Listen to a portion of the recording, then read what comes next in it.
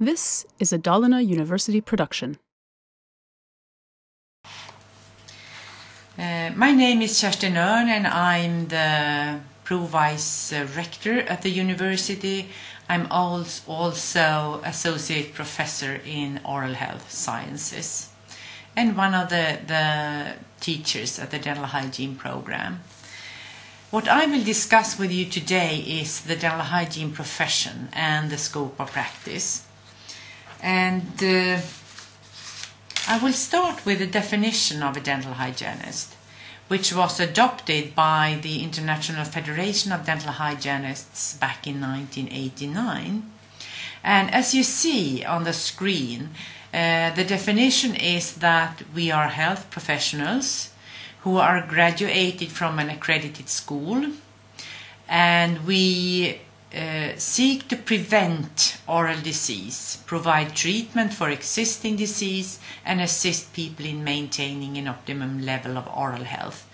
But the primary concern of health professionals are the promotion of total health through the prevention of oral disease. Because I think it is very important that you realize that the oral cavity belongs to the rest of the body. So what you do to prevent oral diseases will also be of benefit for the rest of the body. The dental hygiene profession has been around for more than 100 years in the United States, where it started. But nowadays it's available in many different countries, specifically in North America and Europe, but also in Japan, Korea, in different countries in Africa and South America and the Middle East. And the title could be slightly different. In some countries, in most countries, it's dental hygienist. In other countries, oral hygienist, and also today the dental therapist. Because earlier it has been a specific profession of dental therapists. Now it's a combination in some countries of a dental therapist and dental hygienist, and in some countries the title could be dental therapist.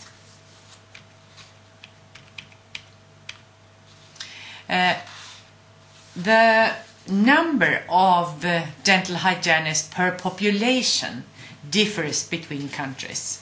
As you see, there is around one dental hygienist per up to 2,000 dental hygienists in Korea, USA, Canada, Japan, and Sweden a little bit more. But these are the countries where we have most dental hygienists per population. And in some other countries, for example Spain, there is almost more than 9,000 inhabitants per dental hygienist. And these are the countries where we have most dental hygienists per population. Then we have these other countries where we have much less hygienists per population. Another figure that could be of interest is, of course, the dental hygienist per dentist, which shows another figure.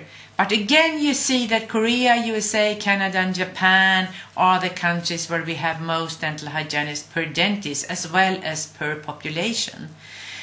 So these are the countries where we have most resources when it comes to oral health prevention and promotion. And another figure that is of importance is, of course, whether these people are working full-time or not. So I will just slightly briefly go through another table where you can see that in Latvia and Sweden most of the dental hygienists are working full-time, whereas less than half of them are working full-time in Switzerland, Germany, Israel.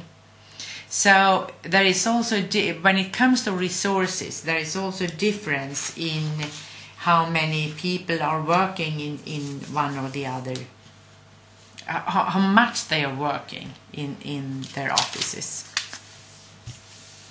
What I also will show you today is the regulation of dental hygienists. In most of the European countries, the government agency are the regulating body. So it's also the case in Canada, in some of the provinces, and in Korea and Japan. In some countries, it's a self-regulation, which means that the dental hygienists are on the board who regulate the profession. So is the case in some of the provinces in Canada, some of the states in US, and also in Latvia, New Zealand and South Africa. And then we have this, the dental board, where it is dentists who decide upon the regulation. And this is the case in some of the provinces in Canada, some of the states in USA, and also in Australia and Switzerland. So the regulation differ a little bit between countries. When it comes to authorization required to practice, you can see that you get either a license or a certificate, and the license that must be renewed each year is in Australia, Canada, Ireland, New Zealand, UK, USA and South Africa. And an annual renewal is not required. This is the case in the Scandinavian countries as well as in Israel and Korea.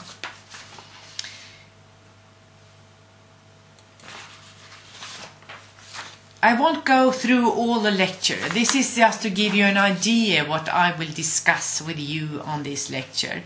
What I will proceed with later on is the professional autonomy, and also discuss the scope of practice.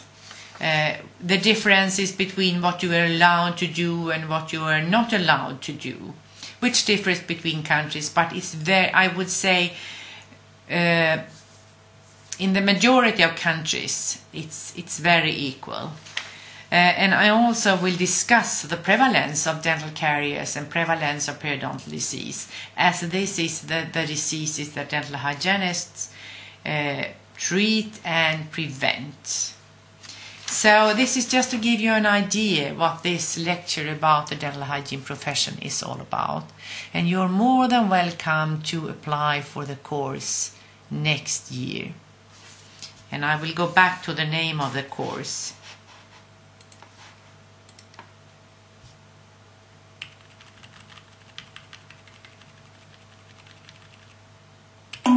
Which is oral health and a community perspective. Welcome back.